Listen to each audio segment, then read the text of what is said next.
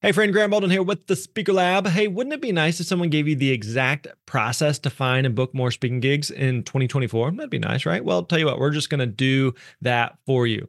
We've created a new 18-page guide based on Dan Irvin's process that helped him actually book over $100,000 in speaking gigs in the past year. Now, Dan is one of our team members here. He's a very successful speaker and also one of our coaches.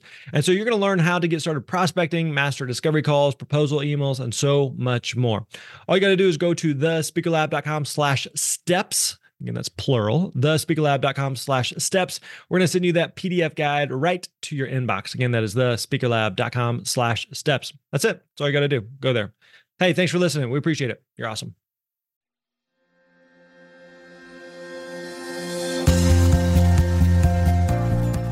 Hey, what's up, friends? Graham Baldwin here. Welcome back to the Speaker Lab podcast. Hope you're doing well. Hope you're having a great day. And thanks, as always, for hanging out with us. We really do appreciate it. Hey, one of the best ways, if you like the show, one of the best ways you can help us out is just by letting someone else know. Maybe you know of another speaker, someone that's interested in speaking, someone that you talk to regularly and compare notes and talk shop on speaking. Just let them know. Hey, if you haven't checked out the Speaker Lab, make sure you do that. Would you do that? Would you text them? Maybe just text them right now. Pause the show. Text a friend. Let them know you need to listen to this. Did you do it? I'll wait. I'm not going anywhere. Just come on. Okay. All right. Do it later. Some of you did it, and I'm proud of you. Wherever you are, whatever you're up to, we really do appreciate you hanging out with us. We got a great guest for you today. We got my friend Clay Hebert. We had Clay hang out with us way back on episode 5, way back in single digits, way back in the archives. And he's back again joining us today. Had a lot of fun in this conversation. Talk about a wide variety of different subjects and topics for speakers. One of the main things we discussed was you're interested in speaking, you've got a topic, you got an idea, you got an audience. How do you figure out if it's an audience or a market that you can actually get paid for versus something you're just kind of doing out of the goodness of your heart? I'm assuming because you want to speak, you also probably want to get paid. So how do you make sure that there's an alignment there? Because just because you're passionate about a topic doesn't mean that audiences pay for that. So how do you figure that out ahead of time? So we talked that through, plus much, much more. So let's jump right into this conversation with Clay Hebert. Enjoy. Hey, what's up, friends? Graham Baldwin here. Welcome back to the Speaker Lab podcast. Today, joined by my buddy Clay Hebert. Clay, I was looking here. We've had you on the show. It was episode 5. Episode 5. Single digits. We got to go way back in the archives here. You were one of the OGs, and so we still keep in touch from time to time. And I was like, has it really been that long? We got to have you back for anything. So thanks for making the time and hanging back. Of course, man. It's always great chatting with you. What are you up to these days? What's new and exciting for you? Doing a lot of speaking on the perfect intro, and then building a brand called Take Back Perfect, which is perfect intro, perfect brand, perfect calendar. So they all do a little bit different things, but I think we should take back perfect. I think perfect gets kind of a bad rap on social media nowadays, but we have perfect sunset, the perfect meal all the time. So I'm all about take back perfect. Now, people can't see you right now. We're on audio, but I can see you via video. And I'm looking at on my other screen here, I've got your profile picture from episode 5, which was a couple years ago. It's a much younger Clay Hebert there than what I'm looking at right now. So it's okay. You're still the silver fox, though. So you're good. Well. All right. So for people who aren't aware or not familiar with you, give us a quick nutshell. You mentioned that you do some speaking. You also do some consulting. What does your business look like today? Yeah. So the main thing is the perfect intro. So I do keynotes and workshops on that. What the perfect intro is a better way to answer the question, so what do you do? We get asked that question all the time. People like us get asked that question 3 times a day in person on average. Now, some days we don't leave the house, but then some days we go to conferences and meet 20 people. So it averages out to about 3 people per day. That's 1,000 people per year. That's 1,000 opportunities to tell our story, to explain what we do. And yet when we get asked that important question, so what do you do? We come up with a unique answer on the spot, and it doesn't serve us, and we stammer and stumble. So I call it our most frequent mistake for people like us is answering that question poorly. So it started by accident, and you can find the talk online, but I learned a better way to answer that question. So what do you do? And now I teach that to people.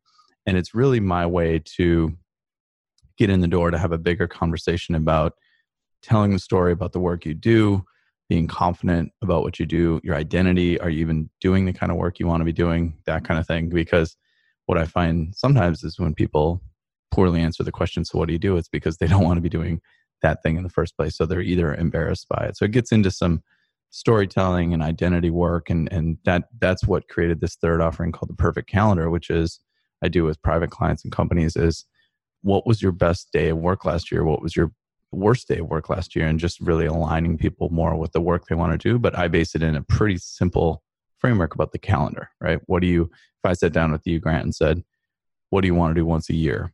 What do you want to do once a quarter? You could say, oh, well, once a year, we'd take the family to Disneyland, like you mentioned you're doing. And you kind of fill it all up. And then I just guide the client through that exercise and say, okay, if this was your calendar, work and play, would you be happy? Because I think it's a way to choose your next move. We make decisions based on customers, revenue, profit, right? We do the revenue modeling and all that other stuff, sometimes without thinking of, does this give me the calendar that I want to do? Yeah. Just kind of reverse engineering and working backwards of, all right, let's play this out. If this did work, exactly. Is this the kind of life that you want to end up at? Exactly. That's cool. I love it. Yeah. All right. So one of the things that we were talking about a little bit ahead of time is the challenge that a lot of speakers run into in terms of figuring out who they speak to, what they speak about. And oftentimes for a lot of speakers who are listening, who are either in the early stages or brand new of just like, I just love speaking. I want to be a speaker. I want to do more speaking. Not really sure what to do next. So that's where they come to the Speaker Lab. But one of the challenges is here's what I'm interested in talking about. Here's what I'm passionate about. Here's what I care about. And figuring out, is there actually a market for that? Is this actually a thing? Because just because you're passionate about something, just because you care about it, doesn't necessarily mean that other people care about it enough to pay you for it. Or maybe other people care about it, but there's just not a lot of speaking opportunities specifically around that subject or that niche or for that audience. So what are some thought processes that you have or just some ideas that you have in terms of, I've got this idea, I've got this concept, and now I'm trying to just validate it in the marketplace and figuring out, can I actually get paid to talk about this certain subject or topic? Yeah, absolutely. That's a great tee up. And the get paid to talk about that is a really interesting way to look at it, because I have this grid, but before we get into the grid, the first thing I help speakers with is, do you want to get a check for the actual talk? Do you want to do your keynote and get a check for doing your keynote or doing a talk or doing a breakout or a workshop? And there's a little bit of overlap in this world. You and I know that there's some overlap, but in general, it's helpful to think about it as completely differently. There's other places where you don't get the check for the actual talk, but you get a chance to be on an important, valuable stage with your ideal customers in the audience, and you might sell a program. Now, as you and I know, to get paid $5,000 or $10,000 for a speech is doing really, really well, and then you get it to the rarefied air of 15, 20 and up, and from there. But that's real, legit, professional speakers. Someone else might be a pretty good speaker, but they might have an offering of a $10,000, mastermind. And if they sell 5 of those to an audience of 500, so a 1% conversion rate, they just made a lot more money than they would make as a keynote fee. So first step is decide if you're the kind of speaker who, now from our ego, of course, often it feels like we want to get a check for our talk, but this leads into the next part, which is what kind of talks people actually pay for. Because those two worlds are very different. The types of conferences and everything else are very different. I think one place where you and I do is, these associations. There's an association for everything. I think last time I was on here years ago, we talked about the Decorative Plumbing and Hardware Association. My first paid gig was the guys that sell faucets. The last year I spoke to the American Association of Cost Estimators. I didn't even know what it was. I had to Google it and research, in every company before you build. Well, you're going to Disney soon. So one of the other guys there was Justin Newton, who does cost estimating for Disney. So before he builds the Death Star ride at Disney, someone has to map it all out in a spreadsheet and say, hey, is this going to make us money, right? From the first shovel to the first ticket sold and revenue projections and everything else. So there's an association for that. Typically, these associations pay speakers for their actual talk because nobody brags to their friend about speaking to the American Association of Cost Estimators or the American Association of Parking Lot Pavers or whatever, right? Right. That said, there's conferences like TED.com. Guess what? TED doesn't pay speakers because if you do a great TED Talk, it will change your career, even if you don't get paid for the talk, right? Right. And so what I often tell people is we think about speaking and stages as this whole wide thing. I intentionally put a big divider down the middle, which says over here in this elevator, you're getting a check for your actual talk and therefore likely the title of that conference. It's probably not the cool conference where you want to hang out with all your entrepreneurial friends, right? And over here, you have conferences that you might are really exciting. They look good on a resume, conferences like TED and mastermind talks and things like that. And those are brand builders. Those are, if you choose them correctly, you're not going to get a check for your talk, but either what it does, you might sell an offer or have something on stage. Now, there's a whole other world where that can be overdone, and there's events where it's nothing but a pitch fest and everything else. I think because of that world has kind of been thrown out. But first is do you want to get paid for the talk, or are you okay not getting paid for the talk? And either it's going to build your brand, something like TED, or you're speaking to your ideal customer and you might make 5 sales. There's a little bit of overlap between those two worlds, and there's ways to do text opt-ins and things like that. And we can definitely dig into that if you want to. But in general, it's helpful to think about those as 2 different worlds. If you want to check for the talk, then it goes to this little grid that I have, and we can create a download for the folks. But essentially, there's 3 entities that pay for speakers: corporations, associations, like we talked about, and educational institutions. And I know you've done a ton of work in the educational market a long time ago. So those 3 entities pay speakers. Beyond that, I don't see there's the occasional exception or outlier, but in general, most people who pay speakers fall into one of those 3. So corporations might be IBM or Accenture or Deloitte. Associations, like we said, there's an association and a trade publication for everything. Mm-hmm. And because they're typically not the sexiest conferences, they tend to pay speakers. And then way, way more about the education world than I do. So think of those across the top of the sort of spreadsheet of the grid. And then down the left-hand side is, what's your topic and what topics do those entities pay for? So in the corporation world, let's say in the corporation column, obviously some of the big topics are sales, leadership, marketing, innovation, things like that, right? And if you want the full list of this, there's not one, there's tons. But if you go to Speakers Bureau websites and you sort by category, say what category are buyers buying from? Now they're going to list 30 categories, but it's much easier to get booked for sales, leadership, marketing, that kind of thing, culture, innovation. There's sort of an 80-20 there. It's really hard. And this is where I struggle a little bit, because I know people that teach speakers how to be great speakers, and they often don't address before we refine your talk about when you got in a car accident, Julie, who's going to pay for that? What grid, essentially, which box in that grid, corporation, association, education, and then sales, marketing, leadership, which box does your because I have no doubt that there's so many great people that can teach Julie how to make her car accident story into a great speech. It doesn't mean, and I think the big, untold secret in the industry is nobody pays for the car accident speech unless, you really, really wrap a really interesting story around it. But I think there's a lot of people being sort of told and sold that whatever their topic is can be turned into a paid speech. Now, again, if Julie has a mastermind for people recovering from accidents and trauma and all the work around that and everything else, and she says it's whatever dollars per month to join that, that's great. And that could turn into a way to get paid for that speech. But the American Association of Cost Estimators, or IBM, is not getting paid for Julie's car accident speech. Does that make sense? Yeah, makes a ton of sense. Yeah, and that's one of the things that we talk about a lot with speakers, and something that a lot of speakers come to us with of just, hey, I had this happen, and it could be a car accident, it could be overcame cancer, or I climbed Mount Everest in my shorts, blindfolded, or went through a divorce, or whatever. It could be any number of things, but the audience doesn't care, and the event planner doesn't care. So people are always looking at it from the perspective of, that's great. You went through that. That's awesome. You accomplished that. That might get you a slight foot in the door. But audiences and event planners want to know, what's in it for me? How does that help my audience? Right. So there are absolutely people that get on stage that, that can share kind of their overcoming obstacles story, and it works. But it tends to be not the majority of people. No. And Aaron Ralston, when he went hiking, right? I remember before I ever did any public speaking, I went to Barnes & Noble and got my book signed by Aaron Ralston. He was the guy who went climbing and the boulder fell on his arm, and he had to cut off his own arm to save his life and everything else. Now, if your story is that extreme and you literally use your own jackknife to cut off your own arm to save your life, and then you practice and become good, Aaron built a decent little speaking career. But of course it peaks around the event and then the book, and then the few years later, 10, 12 years later, people care less about the guy who cut off his arm to save his life. He's still a great speaker, but it's sort of topical and interesting, and it happened. Of course, there's folks who've done really cool things in the military, and then that can turn into a speaking career. And there's folks, but this kind of goes to what you and I have talked about lots of times offline, which is constantly, while you're working on the craft of speaking, working on your personal brand. Right, right.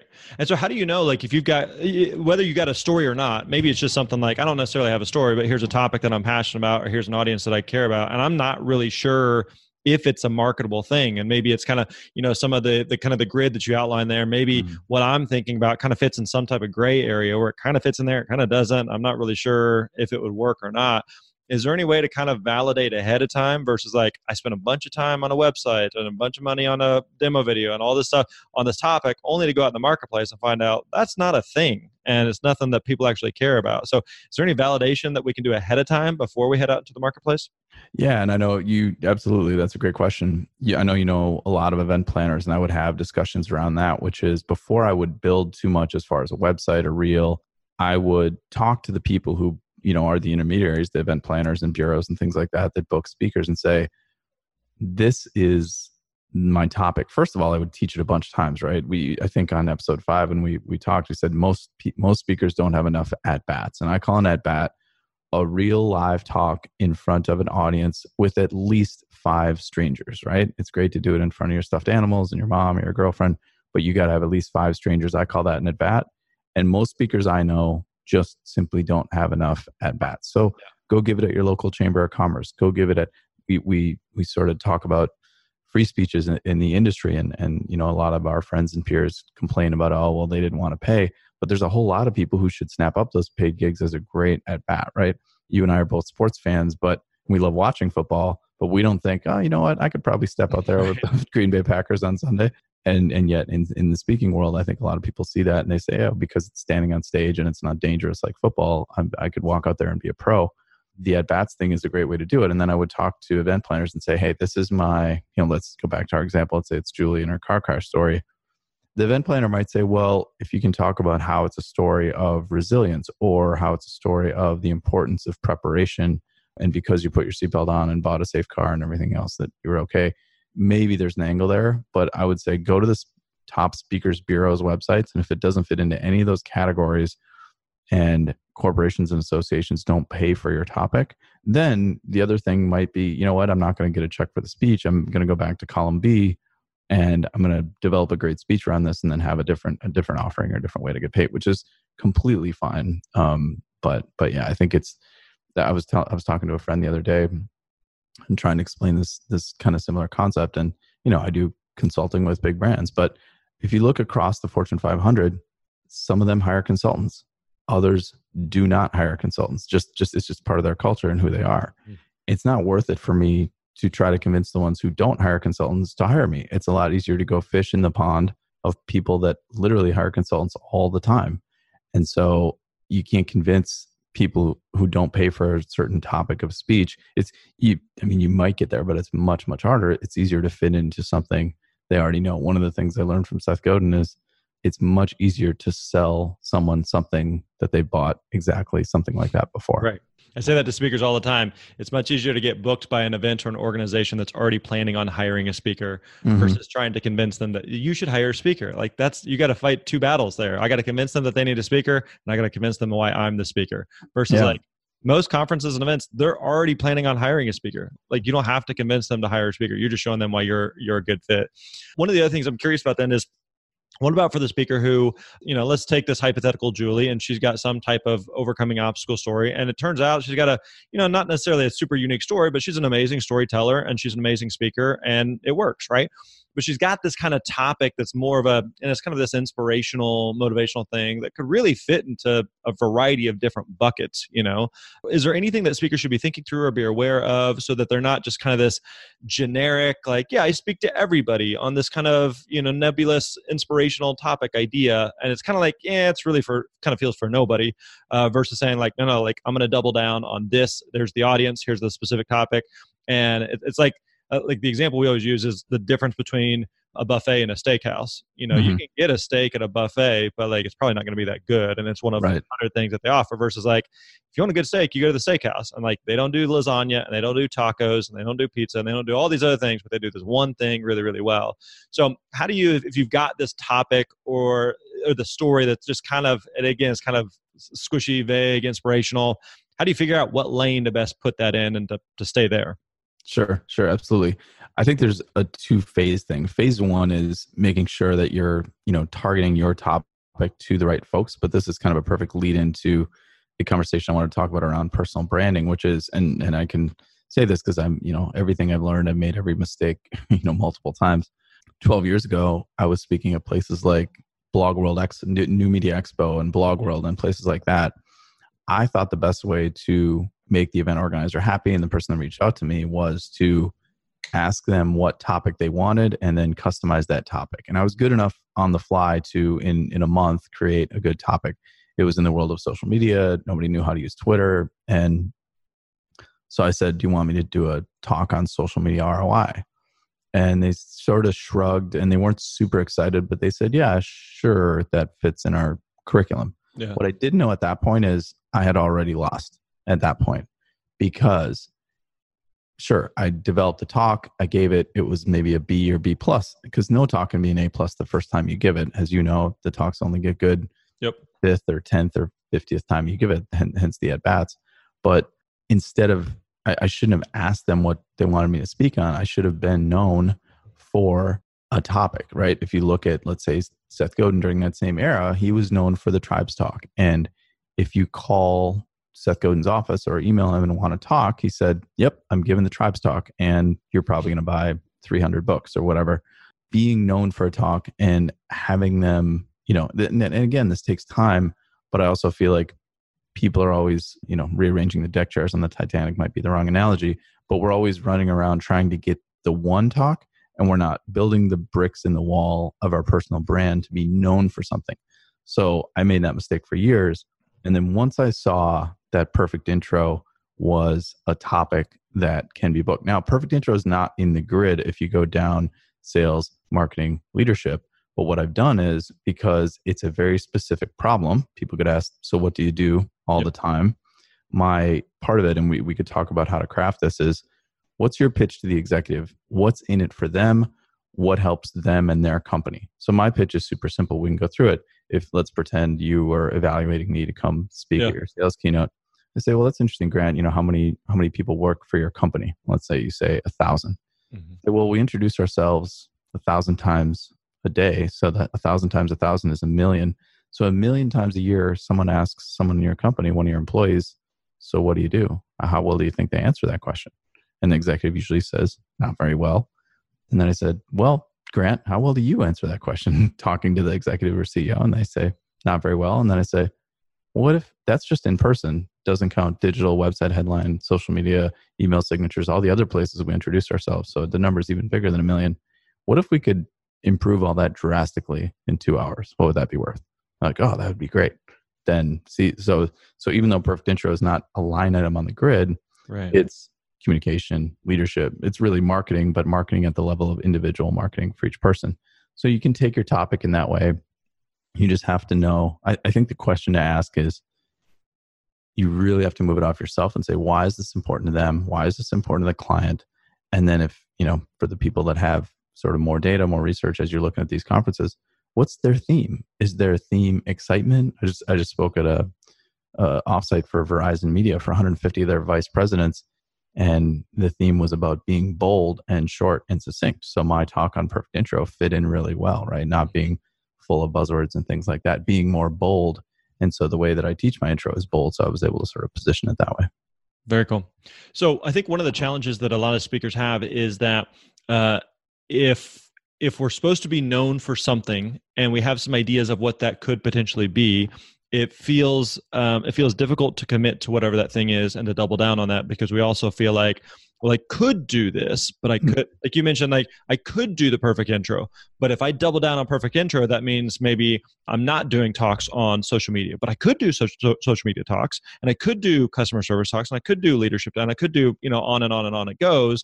And so I feel like I have to cast the net as far and wide as possible. And it's counterintuitive, but really the more narrow, the more focused it is, the easier it is for people to find you, to refer you, to want to work with you. So what would you say to that speaker who's going, I have a buffet of options that I could choose from. And I recognize that if I try to market myself doing all of those things, that I'm going to get lost in the crowd. But I also recognize that how hard it is to pick just one lane that I'm going to double down on. So like, let's take us, for example, with what we do at the Speaker Lab. Like, we want to be known as, the go-to resource for how to find and book speaking gigs, right? And now there's a lot of ancillary topics that we could get into. Those who are interested in speaking are probably also interested in writing a book and coaching and consulting and maybe doing an online training program or doing, corporate training. And there's a lot of other ways that we could justifiably go, but there's also massive value in saying, no, I'm just going to double down on this. But I have to tell myself, like, the opportunity cost is too great to try to chase all these other potential opportunities that may be good, legit opportunities. So all that to say, like, for a speaker who's going, here's my topic, I'm going to double down on this topic. How do I know that it's the right one versus all the other options that I could pursue? Yeah, for sure.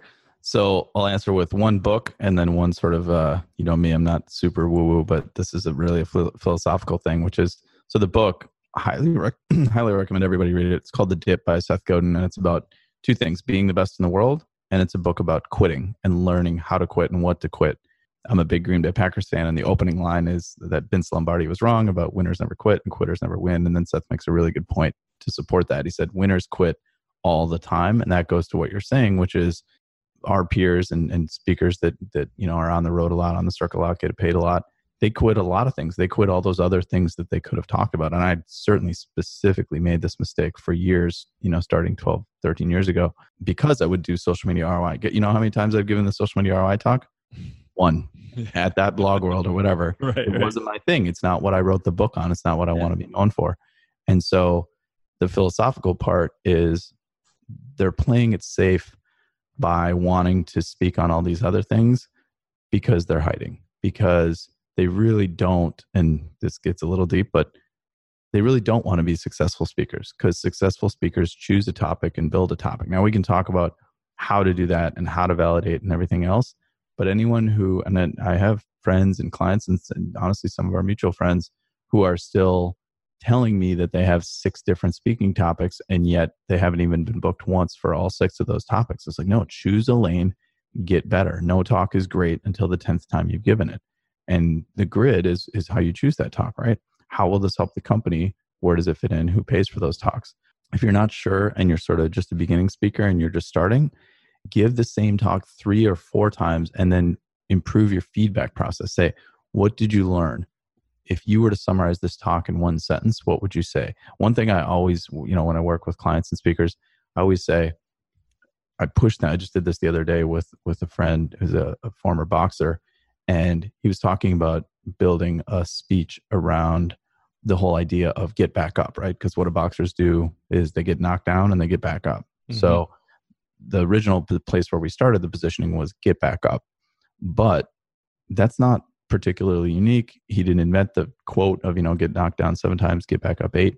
So we spent a lot of time, we worked, and where we got to was this idea that pain is a gift. Similar topic and tangential, but very related to the boxing thing of pain is a gift. But that's what I call, this phrase I call perfectly contrarian. When someone says something, you're like, oh, that's interesting. So like a good example is Simon Sinek. People don't buy what you do, they buy why you do it. And that tees up his start with why speech, right? Something that is a little bit contrarian. So the other thing I would push all of your listeners to do is, what is it about your topic that is new or different or interesting or a little bit to the edge? And so with him, it was pain is a gift. Well, as a headline, I'm like, what do you mean pain is a gift? Pain sounds terrible. I don't want to get punched in the face. Mm-hmm. But then it gives him the ability to architect the entire speech around all the different ways and places where pain is a gift. And then he has a really interesting wrinkle at the end talking about the one kind of pain that isn't a gift. So you got to find your thing. I think a lot of beginning speakers too, in the same way we hide by not choosing a topic, we also hide by making our topic too safe.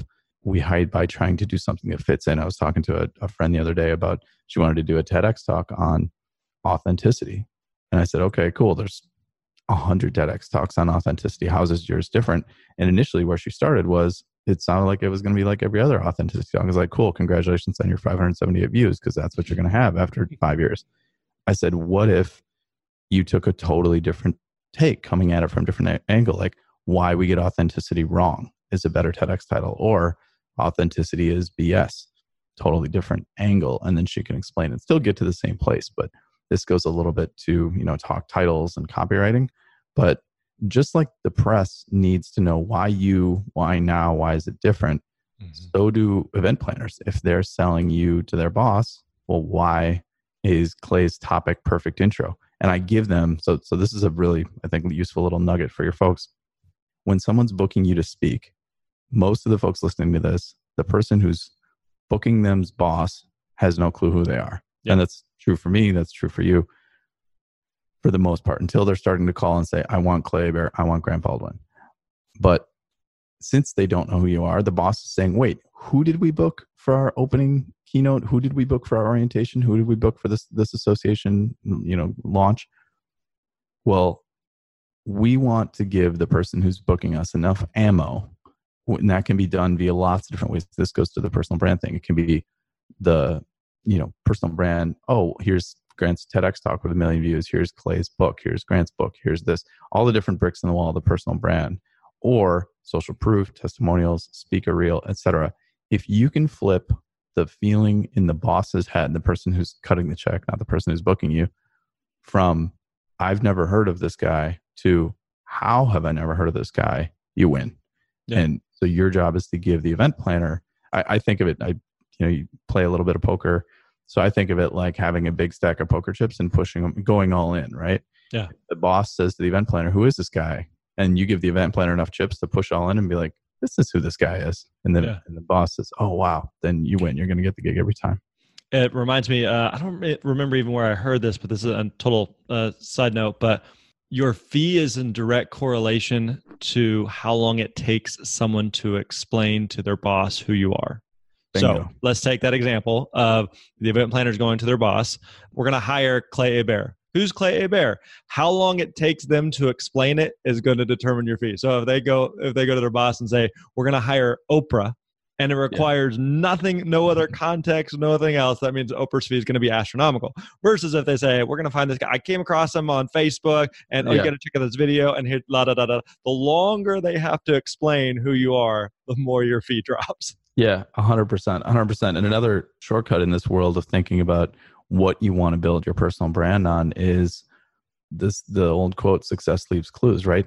Yeah. Go to Barnes & Noble. Who, I always say, pick a proxy. Who is doing what you want to do? Who's about 2 to 3 years ahead of you? Yes. Who's got the gigs you want? Who's got the fee you want? That's like realistic. But if you hustle and do the right things and put the right pieces in place, who's getting the gigs? And that's what I've done literally for 10 years, is say, who's 2 or 3 years ahead of me? I didn't say, oh, Seth Godin, and I'm going to jump to this, 10x my fee or whatever. But I'd say who's a couple of years ahead of me. And then I would work and do the things and make the reel and make the website and get those kind of gigs and get those kind of testimonials. Another thing you and I talk about a lot, and with Scott Stratton, is the best way to get a gig is to kill a gig. Yeah. Meaning, if the right people are in the audience, most of my gigs throughout the years, I would say, probably more than 50% are when I gave a talk and someone in the audience literally came up afterwards and said a version of, I want you to come give that to my people. Right, they just saw it. The best commercial is the show. And they just said, that's what my organization needs. And, customize it a little bit to them, of course. But the hottest, best leads I've gotten over the years and the best gigs have been literally just, I saw what you just did. Can you do it at Verizon in a month? Totally. Your best marketing is a great talk. And 100%. You think about every other area of life that is true. Your favorite restaurant on the planet, you don't go there because the font on the menu is so pretty and perfect. Not because they ran a Facebook ad or... Yeah, like none of that stuff, helps marginally, but the reason that you recommend it and you go back is because the food is just so dang good, or whatever the product or service is. So yeah, ultimately that is what can really move the needle. So Clay, thanks for the time, man. We really appreciate it. I'm sure we could continue this conversation for many, many hours, but I want to be respectful of your time. So if people want to find out more about you, what you're up to, where can we go? ClayHebert.com. How do you spell that? Because it's one of these names that you Sure. you see it, you want to pronounce it a whole bunch of a whole bunch of ways. So of course, it's CLAY, and then the last name is HEBERT. B as in boy, E-R-T. It's spelled like Hebert, pronounced like Hebert. Got it right. I'm proud of myself. You always nail it. You're one of my only friends who gets it right every time. I got about 12 of you guys that get it right every time, and you're one of them. It's the same. Jeff Goins. He told me years ago it rhymes with coins, and that's always just stuck with me. And I've heard his name pronounced Goins and so many different versions of it. So I always try to remember. I'd say it's pronounced A like the letter, bear like the animal. Like I was chased by a bear through the woods. Yeah, I got it. I nailed it. You're perfect. All right, there you go. Hope you enjoyed that conversation with Clay Hebert. Again, make sure that you check out his work. Check out clayhebert.com. And then, hey, if you want our help in helping you build and grow your speaking business, we'd love to have a conversation with you. So definitely go to thespeakerlab.com/apply. Thespeakerlab.com/apply. There you can schedule a free one-on-one strategy session where we would love to have a conversation with you about your speaking business and what we can do to work together, some of the different coaching programs that we offer to help you out. So check it out over at thespeakerlab.com/apply. All right, my friends, that wraps up today's episode. Catch you next time. You're awesome.